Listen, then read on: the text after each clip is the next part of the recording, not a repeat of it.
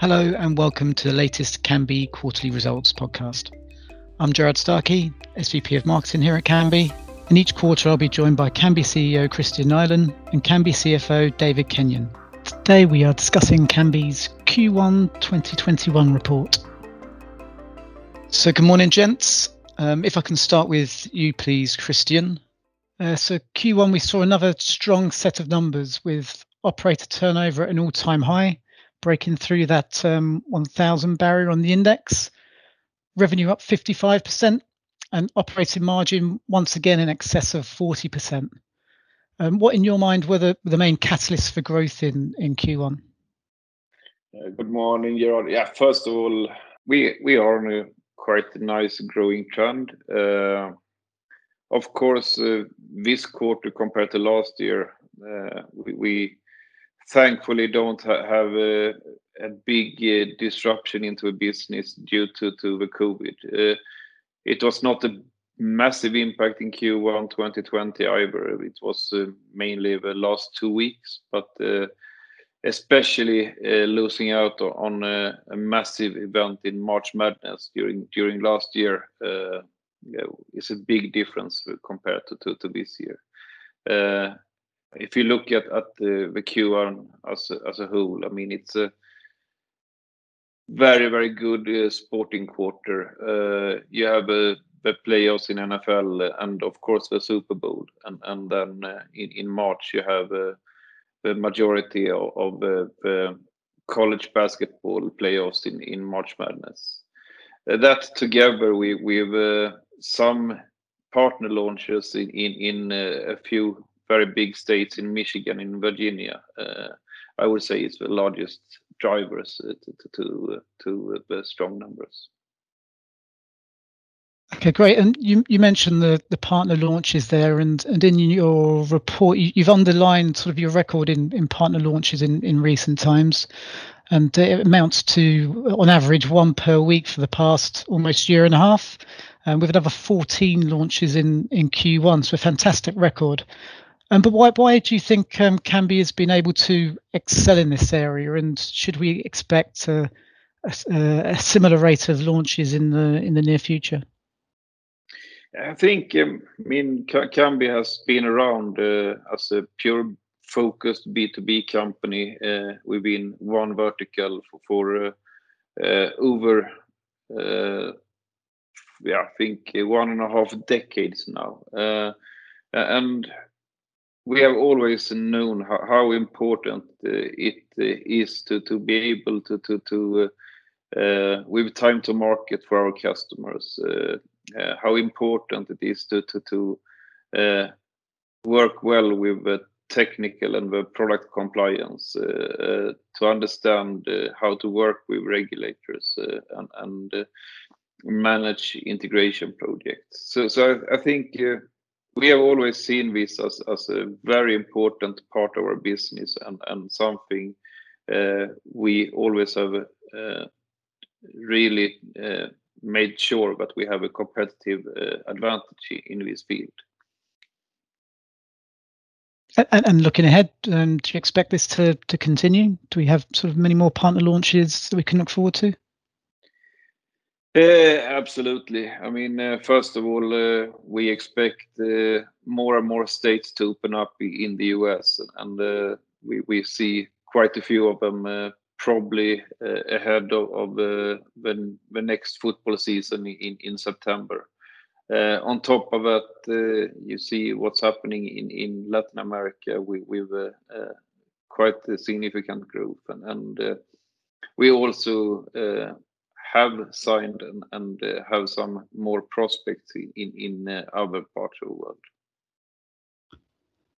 Okay, great. And sort of looking more longer term, the past few years, they've obviously delivered fairly steep growth for Kambi with success all over the world. But what in your view sort of comes next? Do you continue on the same path you are today? Are there any particular areas of the business, product or service that would benefit from an additional focus or additional resource? Essentially, how do you keep Kambi on this upward trajectory in what is such a competitive space? I think, first of all, to keep focus on what you're great at is in my opinion, the first thing to be very successful and continue this growth path.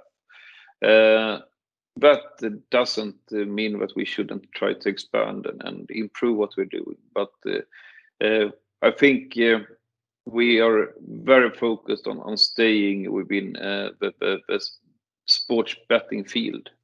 I think where we are looking to improve is always on how can we improve our product, how can we make it more interesting for the end users, how can we make our tools more dynamic for our operators so they can express their brands in the best possible way, and at the same time, how can we improve our technology so we can deliver faster?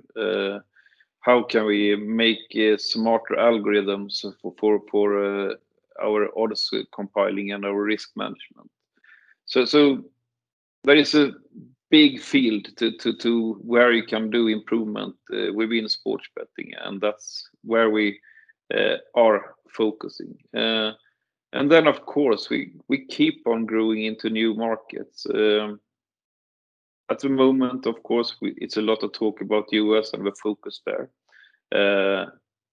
I'm very keen on what's happening in Latin America. We just launched in our first province in Argentina in this quarter. And I think it's very much more to come, both in Argentina and hopefully later in the year in Brazil. And lastly, I would say the last couple of quarters, we have had fantastic results, and that has put our balance sheet in a very different position. And I think where you may see some other ways for us to expand, we will definitely evaluate some smaller acquisitions, but could make our product better and more interesting for our partners.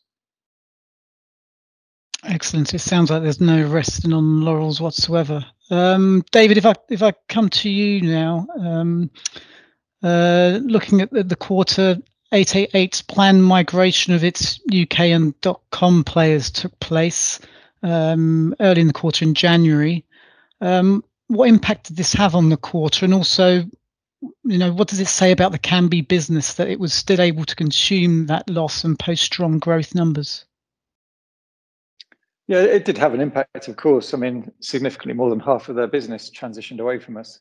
But really, I'm delighted with the figures we achieved without that business. We were still around up 15% up in European GGR compared to Q1 last year, for example, even without that 888 business. So although we never want to lose a partner, I really think it shows how much we've grown and the strength of the business we have today, that we can still post such strong figures, even if they have moved away. Excellent. And in the report, it was noted that conditions in the market have been returning somewhere close to normality, so almost pre-COVID impacts.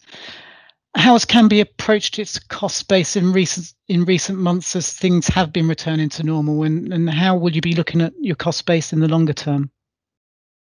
Sure, yeah. I mean, there are some areas where we continue to make savings compared to pre-COVID. I'd say there's still no international travel for the staff. We've seen quite a few marketing costs reduced by a shift to kind of virtual trade events as opposed to in-person events. But on the other hand, we have resumed recruitment of staff as we continue to build out the company's product capabilities and the commercial reach. So all in all, I'd say a cautious return to normality. And still on investments, one of your major investment decisions in recent years, and almost 2 years to the day now, was to open a US office, which you decided to do in Philadelphia. How do you reflect on that? Well, I assume it's an ongoing investment, and what impact has it had on the business? Yeah, that's been a really great decision. The office has grown. We now house much of our trading and risk for US sports there. And we've also seen real benefits from being close geographically to key regulators and partners of ours in the US. So, I mean, I'd say overall, we're a global company, got offices across the world, and that Philadelphia office really is an important piece of the jigsaw. Super, thanks. Coming back to you, Kristian, it would be good to get your view on the regulatory processes we're seeing in New York and also possibly Florida. Two significant states, of course, in the US, which I assume you'll be keeping a very close eye on. Is there anything you can update us with there from a Kambi perspective? Yeah, of course, we put in quite a lot of resources into to understand what these suggested regulations will mean for us and the rest of the industry. I would say so far it's not very clear. It seems like it will be a very restricted amount of licenses within both of these states. We have some strong partners, and I hope that we, together with them, can get access to these markets. And if we do, of course, that would be a really massive thing for both us and those partners. But it's just way too early to say anything at this point. We just have to gather more information. Of course, fingers crossed for those. And finally, just to end, looking ahead, and it was mentioned in the report, we have a very busy sporting calendar to look forward to over the course of this summer and the following months. But how should we be viewing the sporting calendar? Should we be looking at this as though it could be a record-breaking summer for Kambi, or is it just a summer that would be a great opportunity for partners to engage their players? I think this is a massive summer. I mean, we have quite a few of the big tournaments, especially the Euros finals. We have the Copa America, and compared to last year, I mean, we have the big golf and tennis tournaments back as well. So it's a big summer. What I would also comment though is that, I mean, it's a very big summer for the European market. However, I would say in US, I think we need to be a little bit more tempered, because the big sports in Europe is in US is having more of a downtime. Of course, we have a baseball going on. We have the playoffs in the basketball and the ice hockey, but it's not at all as it is in Q4 and Q1. Okay, I think we'll leave it there. Just leaves me to thank Kristian and David for joining me today. Congrats again, guys, on the fantastic quarter.